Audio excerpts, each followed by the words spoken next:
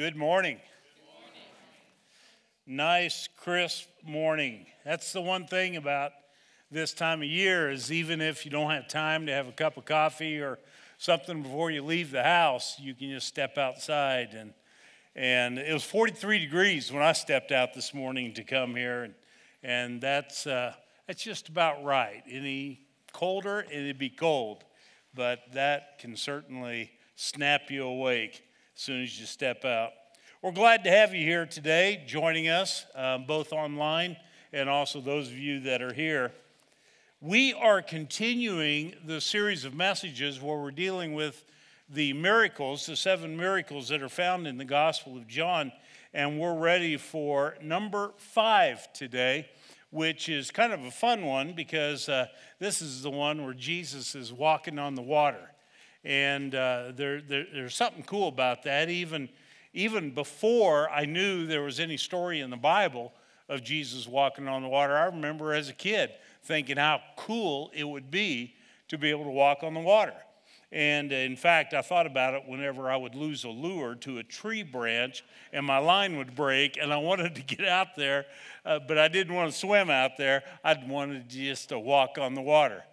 But this is a little bit different, though, this situation that we've got in front of us. Most of the disciples, well, not most of them, but several of the disciples were fishermen by trade.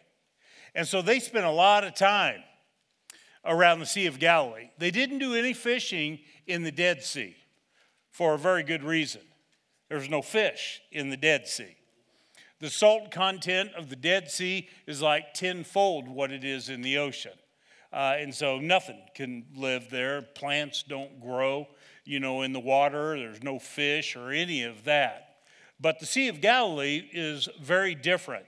It's booming with life. And that's where several of the disciples, lived for quite a stretch of time, making a living, fishing. They knew the Sea of Galilee. They knew the hot spots, to go to. They knew some of the weather patterns. They knew how to navigate what we would consider a relatively small boat, a fishing boat out in the waters of the Sea of Galilee. But in spite of all of that, more than once we see them out there battling a storm where their lives are threatened. And you'll understand more of why that is here in a couple of minutes. One of the times that they were battling a storm, Jesus, as you might recall, was sleeping on a cushion in the boat, and they needed to wake Jesus up, and Jesus got up and be still, and the waters calmed down. That's not the occasion that we're looking at today. That was a different time. Today, we're looking at the other occasion that is recorded in 3 of the Gospels. I'm going to be reading to you from John's Gospel, and so it's in those verses, and I'll read that here in a few moments. But it's also found in Matthew chapter 14 and in Mark chapter 6. And just putting a plug in for this, not in regards to only this series, but in regards to your own Bible understanding and Bible study, is that when you're reading in the Gospels, like a parable of Jesus or a miracle or some other event, it's always beneficial to read the other Gospel accounts of that as well. Certain things are only recorded in 1 or 2 other Gospels. Sometimes you'll run across something that's not found in any of the other Gospels. But like this one that we're talking about today, it's found in 2 of the other Gospels. And what you're going to end up picking up on are some elements that aren't recorded in one of them, but they are recorded in one of the other accounts. So I guess you could describe that as being variations, to the story. But we shouldn't be alarmed by that in thinking that, okay, well, there must be errors in the Bible then if one gospel has it one way and another gospel has it another way. No. In fact, it's not the grounds upon which a critic might take it and say, whoa, look, there's a contradiction, there's an error. Rather, it serves just the opposite purpose. It affirms the reliability of the biblical account. Let me illustrate. The intersection out here at Johnson Drive and Renner Road. Back when we first got this piece of property, there was no stoplights there. In fact, for years, there were no stoplights there. But eventually, some of the folks in City Hall called a meeting and asked if they'd come by and talk to me, because this was a regular thing they had to do with property owners of property that butted up next to where they were wanting to put a stoplight.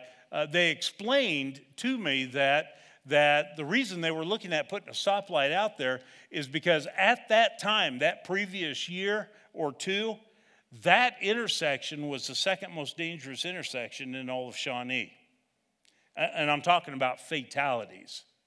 You know, people would die in the accidents that would happen out there, because if any of you have noticed, and maybe you haven't because of the stoplights, but if you're heading south on Renner Road and a car is coming east, coming from the west, there's kind of a hill there, and you don't see it very well initially. Sometimes you wouldn't see it until you're part way out in the intersection. And that's what the problem was, is that people and motorcycles and bicyclists, but cars as well, you know, would get smashed right in the side, and sometimes people would die as a result of that. So let's think back to a number of years ago when there wasn't a stoplight there.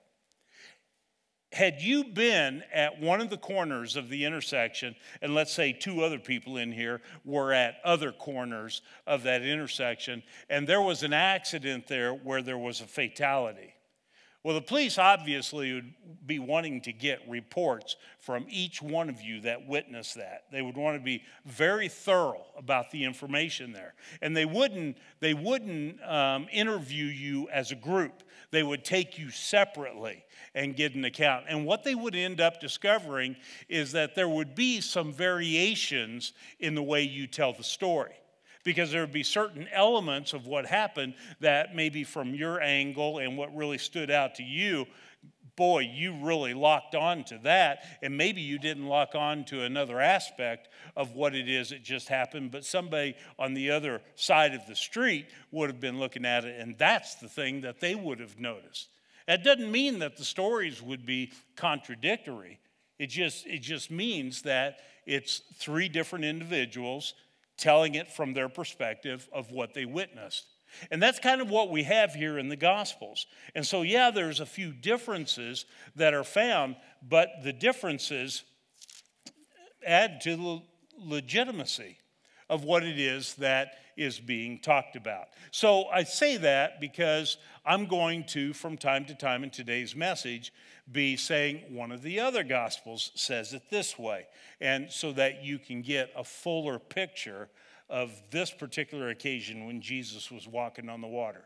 All right, let me go ahead and read those verses, starting in verse 16.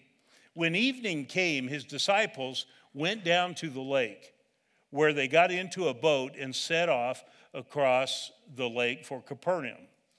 By now it was dark, and Jesus had not yet joined them. A strong wind was blowing, and the waters grew rough.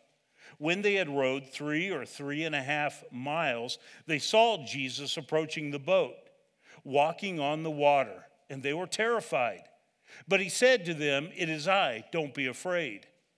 Then they were willing to take him into the boat, and immediately the boat reached the shore where they were heading. Now let me explain a couple things about the Sea of Galilee, because this will be beneficial in understanding a bit why what was happening. Two things. One, the Sea of Galilee is more like a lake than it is a sea.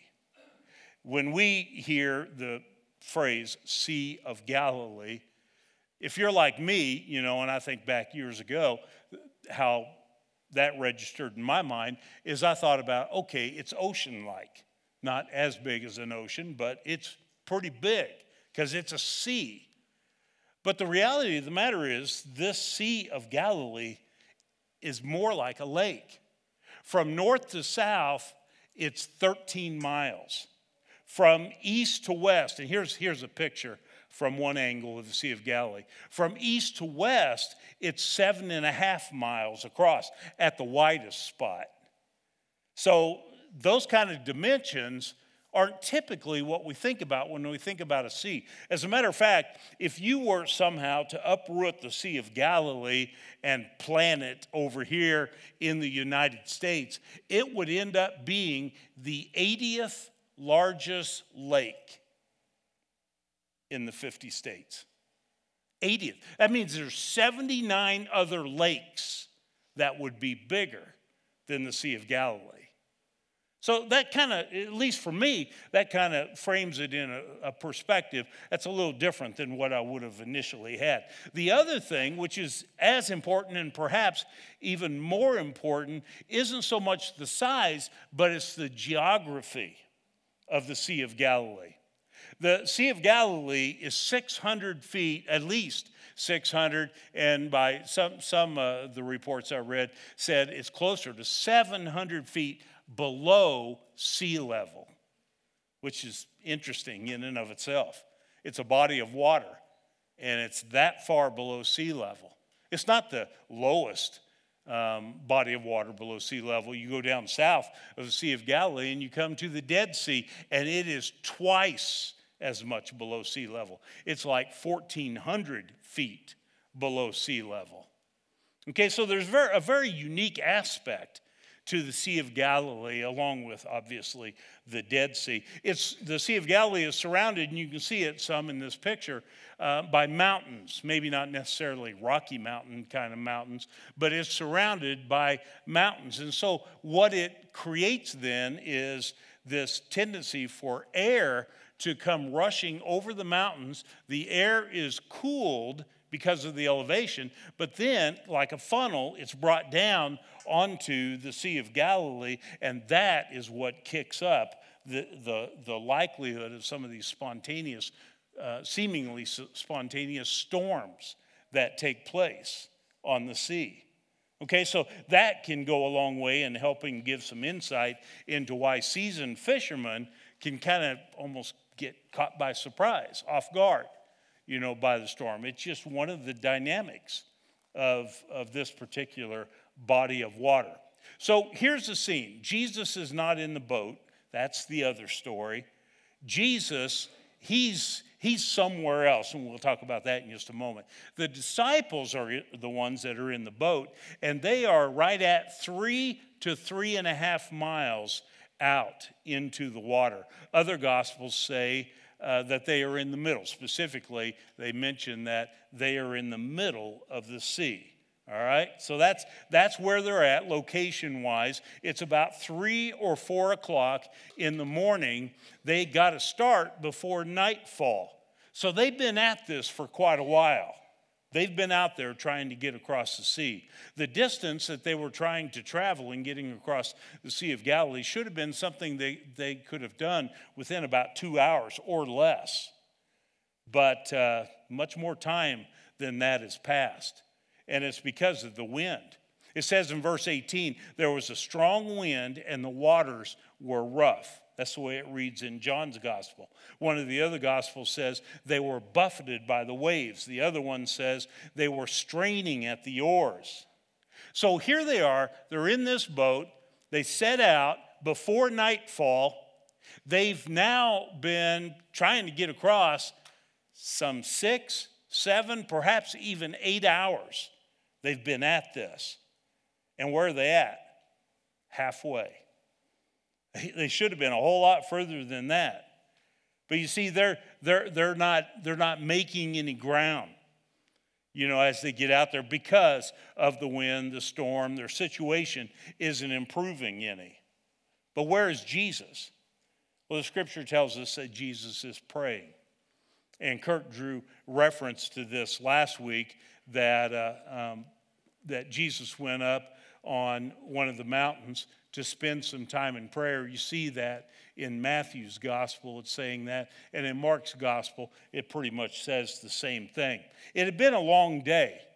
Jesus had gotten the word about his friend John the Baptist, who was a cousin of Jesus's, that he had been executed, and which would have really been a blow on an emotional level to Jesus. And on top of that, Jesus had a lot of people that were pressing him, and he spent considerable time teaching them. And then, what Kurt talked about last week, the feeding of the multitude, all of that has taken place. And so Jesus just kind of wants some alone time. And so he sends the disciples, to cross the sea. He'll come, he'll catch up later, and he goes up on the mountain to pray. Now, here is a very significant part of the way this is all playing out. Though they are halfway across the Sea of Galilee, 3.5 miles out there, and Jesus is up on a mountain, he's spending time in prayer, Jesus sees them. I mean, he sees them. He sees what's going on. It says in Mark's gospel, he saw the disciples straining at the oars because the wind was against them. So the fact of the matter is, Jesus is fully aware what was happening to them was not escaping his notice. And this is one of the takeaways from this passage I want to make sure we get, because I think it's a very significant point. And it touches our lives right where we live. And so we need to latch on to this.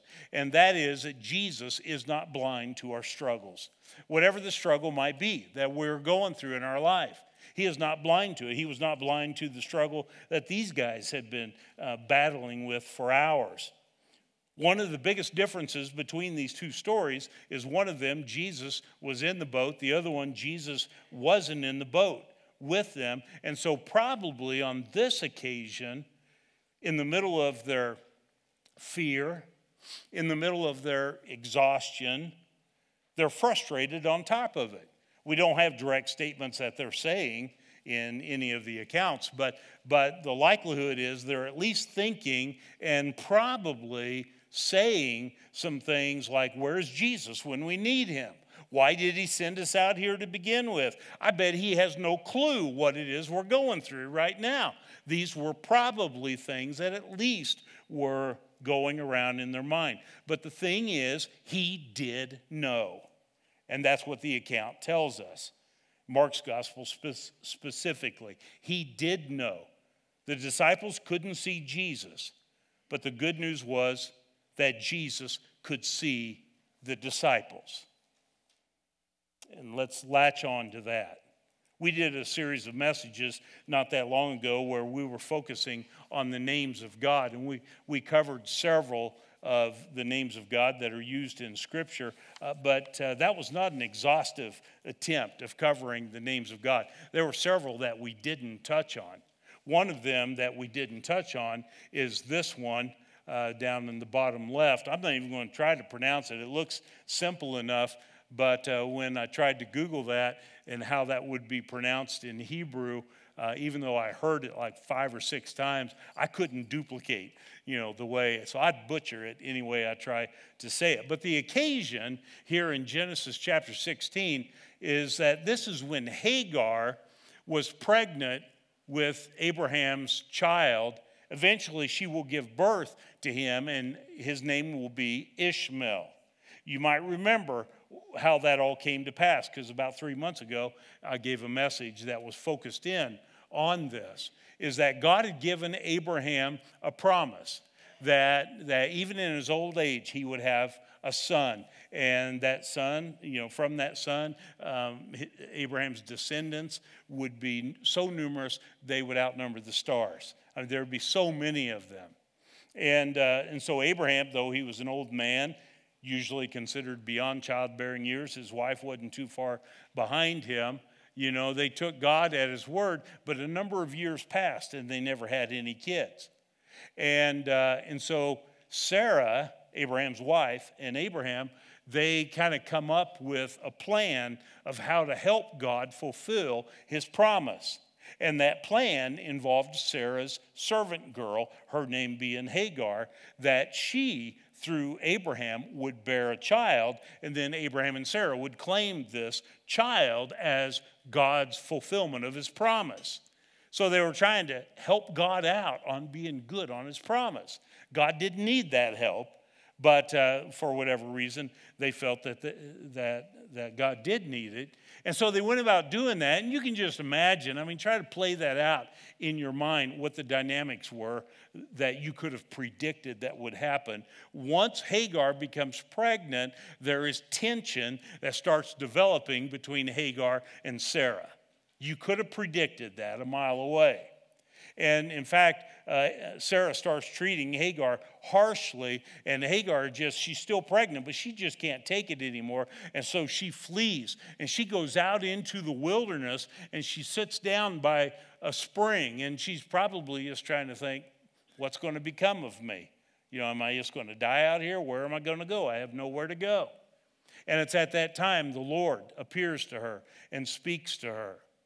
And this is what we read, Genesis chapter 16, verse 13. So she called the Lord who spoke to her, the God who sees. For she said, in this place have I actually seen the one who sees me. So she gives this name to God, which is one of the names of God that you will find as you go through the Old Testament. The God who sees, the God who sees me. And the reality of the matter is that's so much a part of this story. Jesus is helping to demonstrate, to show that indeed God sees us when we're in the middle of whatever kind of a struggle. Nothing escapes God's notice. We need to keep this in the forefront of our minds, because sooner or later we're all going to find ourselves up against it sometime. We're going to find ourselves in the middle of a struggle where we can't remember which way is up. We don't know how much more of this we can take. We feel like we're at the end of our rope. All those cliches, that describe where so many people have been in their lives. And some of you might be there right now. Sooner or later, all of us will encounter moments like that. It might be when you find yourself at home after a divorce and you're alone. And you're struggling with a level of loneliness you haven't felt in a long time. And you're beginning to think that even your friends and stuff, nobody appreciates what it is that you're going through. God is totally aware. God cares. God sees what's happening in your life. It may be for some of you that have been married, for many years. You've celebrated a 25th silver anniversary, or a 30th, or a 40th, or even a 50th anniversary, or beyond that. And then the time came that your partner died. And so now here you are for the first time in decades without this person who was so much a part of who you were, so much a part of your life, and your house feels empty, totally empty. And all the times that, like, you sit in the living room and you see something maybe on TV and you turn and you're reminded they're not there anymore. Their chair's sitting there empty. And you're reminded of that, and you feel the weight of that on an emotional level. That can be a huge weight. And sometimes you can think everybody else's lives are just going on like normal. And people don't appreciate, they don't understand what I'm experiencing right now. Well, the reality of the matter is someone does know. They're totally aware. They see it. The God who sees. Or maybe you're in a hospital room and you're about ready to go into a major surgery early in the morning. And it's one that's already got you pretty nervous. But you're thinking everyone else's lives are going on like normal. So many of your friends and relatives and everything, tomorrow morning they'll go to work like normal. It'll just be another day. But for you have no clue exactly what tomorrow holds. And it's really unnerving. I remember finding myself in that position as January 5th turned to January 6th a number of years back. As I was getting ready to have my chest opened to have something that a CAT scan picked up on that was about that big removed from the center of my chest. I had already had cancer twice. But now I was going through this thing where I just couldn't breathe. For me to step down from here, down those steps, and even sit in the front row, at that time, I would have been so out of breath, my clothes would have been drenched because I'd be sweating. It was so hard to breathe with any effort at all. And I had been in the hospital for 2 or 3 weeks, and we basically pled with the doctors and all when the plan and the CAT scans and everything showed what they showed, that we could get out for Christmas. And they're like, well, that's not normally something we would do for someone in your condition. But they finally agreed to allow us. We were in Iowa City to come down here to Northeast Kansas to spend some time with Klutz folks and to spend some time with my folks. And as long as we didn't go back to Illinois, we had to go back to Iowa City. That was the agreement. And I went back and was admitted in the hospital. And here I am, late on January 5th, getting ready to have this huge surgery the next morning, which, I and others were thinking, boy, this could be round 3 with cancer. And I was in a high observation room with a glass wall on one side, and a couple of the panels were slid open. And then Colette left and went to wherever she was sleeping at. And it was real late at night, around midnight or something or other. And all of a sudden, the guy next door flatlines. And so they're barking out all these orders. Nurses and doctors are rushing in there. Equipment's being rolled in there.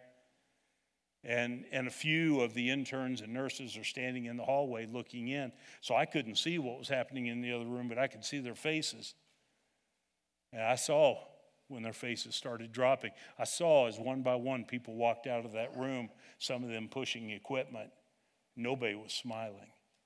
And finally, a doctor walked out, and he immediately turned and looked over his left shoulder and saw me, probably with eyes like this, staring right at him in my hospital bed. And he immediately got a couple people to close the curtain and close that glass wall. But, here I am, and I'm a person of faith at that particular point in time. But you talk about something that rattles you as you're getting ready in just a handful of hours. The agreement or the understanding was I was going to have like a 6 or 6:30 surgery in the morning. So I knew it was only in about 5.5 hours they were going to be coming and taking me, to have that surgery. And boy, that was unnerving. In your mind, you have all kinds of thoughts going through that nobody is aware of what I'm experiencing right now. But the reality of the matter is the Bible teaches it, and it teaches it over and over and over again, and that is that God is the God who sees. He is aware. Jesus knew full well what these guys were going through when they were out there in the middle of the sea. Even though they didn't see him, he saw them. He was totally aware of it. You see, but it's in moments like that we can be like David. On one occasion, David wrote this, says, Lord, why do you stand so far away? Why do you hide in times of trouble? Because emotionally, that's the way it feels. And some of you have been there. You know exactly what I'm talking about. But on another occasion, David wrote this, Psalm 139, how precious are your thoughts concerning me, O God. How vast is the number they are. If I try to count them, there would be more of them than there are grains of sand. And that's David's way of saying, God, I understand. I'm always on your mind. You're always thinking of me.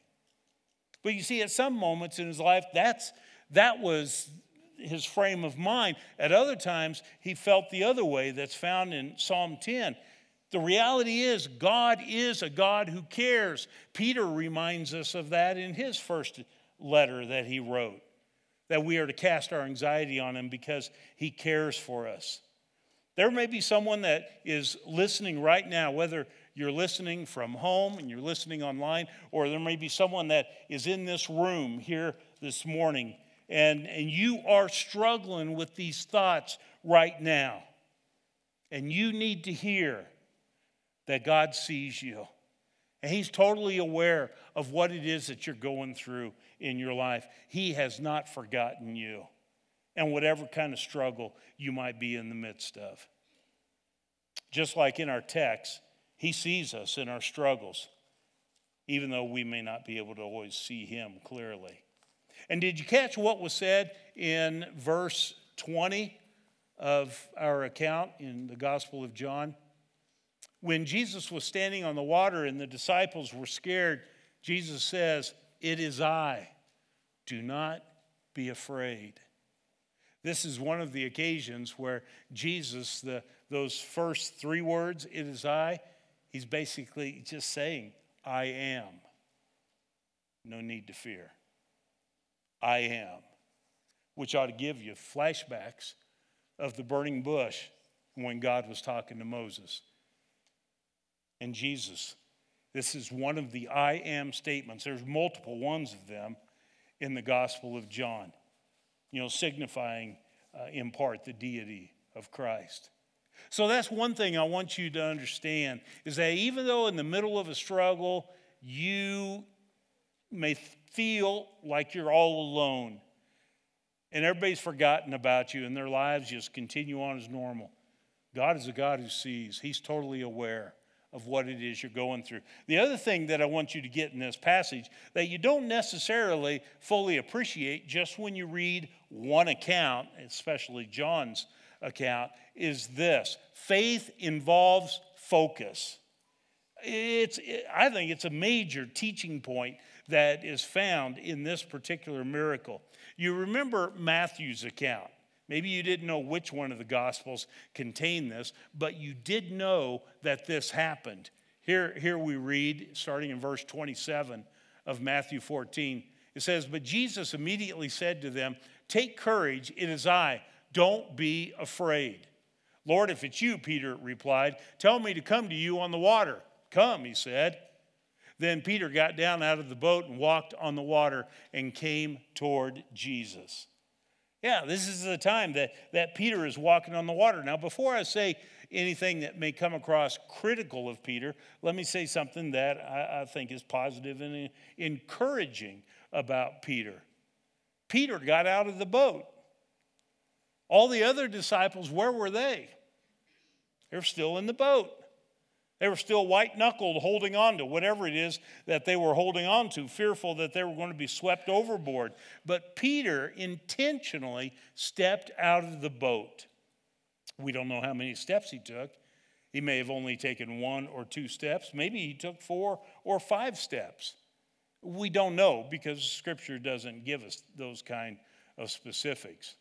But what we do know is that he had enough faith to step out in the middle of the storm, in spite of everything that was happening. So let's give some credit where credit is due in regards to Peter and what we're reading about him. However, that passage continues. Verse 30 goes on to say, "But when he saw the wind, he was afraid, and beginning to sink, cried out, 'Lord, save me.' Immediately Jesus reached out his hand and caught him. 'You of little faith,' he said, 'why did you doubt?'" It specifically says that he saw the wind. I'm sure that's a reference to the effects of the wind, the water and the spray of the water in his face and all of that. But he saw the wind. You know what that means, though, when it says that. He saw the wind. Is that he's not keeping his focus on Jesus anymore. Now he's looking elsewhere. Maybe the other disciples and looking at their clothes blowing in the wind and how they're hanging on for dear life. And like I said, the spray of water. But his attention is elsewhere. It's not on Jesus. And so he starts to sink. When he saw the effects of the wind, his fear only grew. And the next thing you know, he is sinking. And he's crying out for help as he's sinking.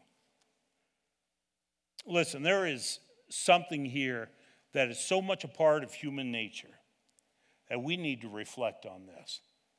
Because the reality of the matter is, I'm not picking on Peter because if I knew all the details of your life, I could have picked on any one of us in this room. Because I think we've all done what we're reading about here. When adversity comes into a person's life, and adversity always comes uninvited. When adversity comes, invades a person's life, hardship, troubles, however you want to describe them, we tend to focus on them. We tend to talk about them. We start talking to other people that live in our house with us. We start talking to coworkers about it or best friends about it.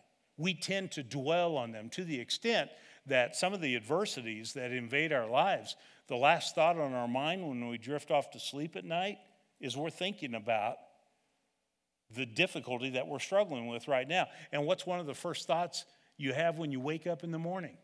You might initially have that thought of, oh, that was restful, or that wasn't restful, or oh, my back aches. I mean, that might be the very first thought you have, but then in just a matter of a second and a half, all of a sudden, whatever that diversity is comes right back into your mind. That's our tendency. That part of human nature, it seems, is that we do that to the exclusion of pretty much everything else. It becomes our focal point. And when we do that, we start being consumed by fear. When you focus on adversity and struggles and adverse circumstances in your life, it will cause fear to be on the increase. Because what we're doing is we're feeding our fears. And when you feed fears, fears get stronger and stronger as time goes on, to the point that you're overwhelmed. When you focus on the storms in your life that are going on, the troubling circumstances that you and your family maybe are right in the middle of right now, little by little, the world becomes basically a terrifying place to live. I mean, let's put some specifics to this. Let's talk about the economy. I mean, we're hearing a lot of talk right now about the economy. We're hearing stuff about the price of food. It's rather obvious, the price of gas. I don't know if you do the shopping in your family, but or if you ever look at your bank accounts to see, in regards to whoever is doing the shopping, the price of the food compared to what they were doing just a few months ago, it has definitely changed. You might have been used to making a trip, and however frequently you made a trip to the grocery store, and you may be used to have been coming out with like an $80 bill or $90 that you would pay on that trip. Nowadays, you're paying $140, and you're basically coming out with the same amount of food as what you did before. And that can be unsettling, right? Because you don't know that it's even leveled off. Maybe it's going to continue to increase. And we hear all the stuff about interest rates and inflation and all of this that is going on. Well, if that is what we keep feeding our mind, that is very unsettling. And it's going to only stir up greater and greater anxiety within us. Or talk about politics. I mean, every time an election cycle comes around, they seem to be heating up more and more every time. And if you're the type that you still get a newspaper, you're one of those 6 people in Kansas City that gets a newspaper, or if you turn on and listen to the national news, one of the major networks, and you leave it on for an hour, 2 hours, 3 hours every day, it is going to have an impact on you. As your mind continues to be fed over and over and over and over, that all that tension, and it gives you a perspective of what the world is like, and that becomes how you see things and how you interpret things. You talk about the moral deterioration that is happening. I mean, we've been seeing things change at a rate right now that, in my lifetime is unheard of. And I mean, it's so obvious, some of the biblical texts that talk about right being called wrong and wrong being called right. And we see all of that kind of stuff unfolding right in front of us. And where's it going to stop? Or is it ever going to stop?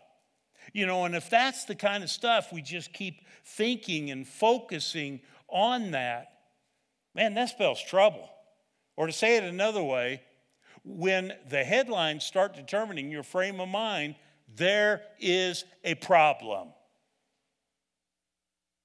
And it's a problem that happens to many. Many get sucked into this. And you've got to be careful about this. Peter had taken his focus off of Jesus and had put it on his circumstances. And from that point, fear took over. You don't want to do that. I understand how easy it is for it to happen. Because like I said, I think it's part of human nature. But I believe there is a reason why over and over in the Bible we are exhorted, implored on where our focus needs to be. Colossians chapter 3, verse 2 says, set your mind on things above, not on earthly things. This is what we need to be focused on. Things above, not on earthly things. Hebrews chapter 3, therefore, holy brothers who share in the heavenly calling, fix your thoughts on Jesus.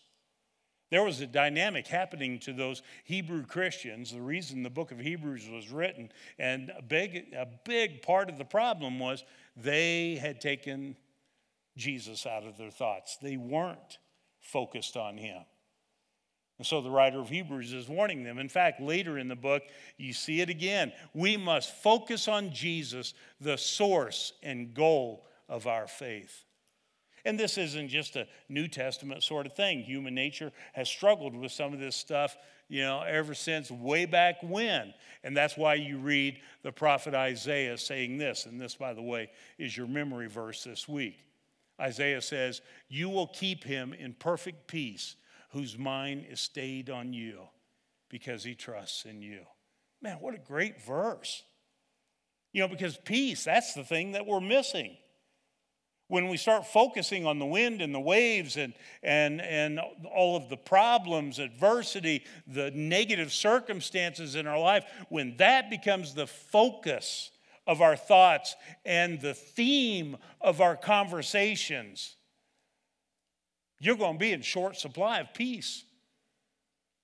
And I will be too. But if our minds will be stayed on him, fixed on him,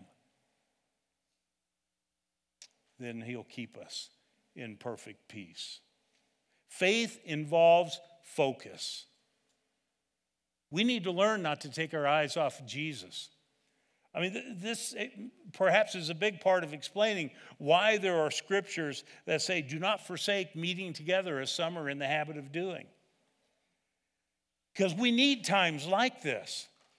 We need the reinforcement of our faith that comes from spending time in settings like this around brothers and sisters in Christ, where we're kind of removing all the distractions, competing thoughts, from our mind, and we're rifling in on what truly matters most eternally. As iron sharpens iron, so one man sharpens another. That is part of the dynamic of Christian fellowship and spending time around other people with similar convictions of faith. When a person gradually becomes kind of hit and miss as far as doing stuff like this that we're doing, eventually that'll turn into once in a while. And once it becomes a once in a while sort of thing, eventually it'll evolve to hardly ever. And once it's somewhat of a consistent pattern of hardly ever, before you know it, it's going to become pretty much never. I mean, that's the trend. That's why we've got to be careful, about things like what we're doing now. Focus matters. We need to develop the disciplines needed to reinforce our focus. We need to make sure we're making it a priority in our lives to keep getting our nose in this book. And this is one of those settings when we can do that as a group of believers. But you need, and I need, to be doing that in a personal way too. That's why we're always challenging, encouraging people, be reading through the Bible, spend time in the Bible, because you need to keep your focus where it needs to be. Otherwise, your focus will be anywhere but here and the things of God. We need times like what we're spending this morning. We need relationships that reinforce convictions of faith. Now, we need to develop relationships with people that are outside of Christ, that don't know Christ. Most definitely, we need to do that to be able to share the good news with people who don't know it, haven't embraced it. We need to do that, but we also need that stabilizing influence, that reinforcing influence of being around people that believe and have convictions of faith. And we need to allow that to reinforce our own. Corrie ten Boom is a name that some of you certainly recognize. Others of you may not really know exactly who this is. But Corrie ten Boom was a woman who spent time in the largest female concentration camp during World War II, Ravensbrück. And when World War II ended, she, along with a number of others that hadn't died in these camps, was freed. And her story basically is that for the next 33 years, she did not have a permanent home. For 33 years, she spent her time traveling and sharing her story, giving her testimony. And then eventually, when she was 85 years old, her supporters provided her with a nice house in California, a luxury she never thought she would ever experience in her life. And it was when she was 85 that she was able to enjoy that. One time, a good friend of hers, Jimmy Coyer, was over to see her, and as he was leaving, he said this. He said, "Corrie, hasn't God been good to give you this beautiful place?" And without missing a beat, Corrie responded by saying, "Jimmy, God was good when I was in Ravensbrück too." Where's your focus? If you focus on the circumstances and surroundings and adversity, then you're going to have a totally different opinion. But if your focus is on the Lord, it makes all the difference. I read this somewhere, and I thought it'd be a good thing to close this message with. Peace isn't found in the absence of the storm, but in the presence of Jesus.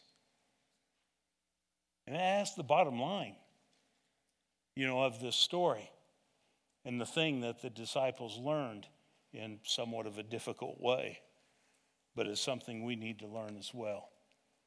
We're going to have our time of communion. I'm going to lead us in a prayer here in just a moment.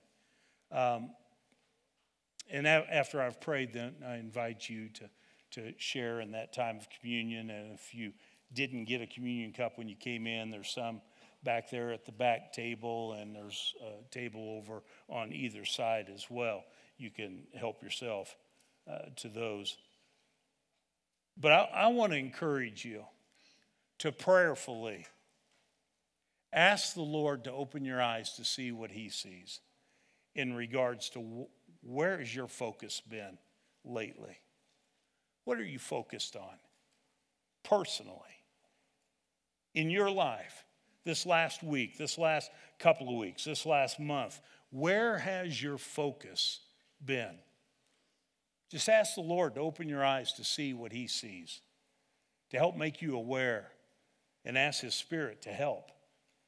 That if that needs to be adjusted, ask his Spirit to help moving forward in regards to your focus. Let's pray. Father, we thank you for your love for us and your care and the fact that you're a God who sees. And whatever it is that we might be struggling with, whatever we might be going through in our life, we're never alone in that because you're fully aware of that. Though there be 7 billion people on this planet, nothing escapes your notice.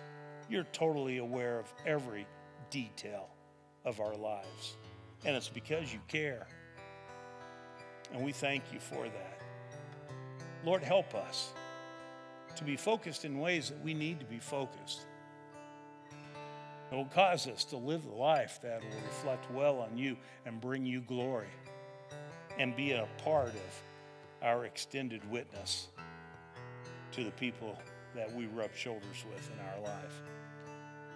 Thank you for showing us in a crystal clear way how much you really do care through the sending of Jesus to die on our behalf.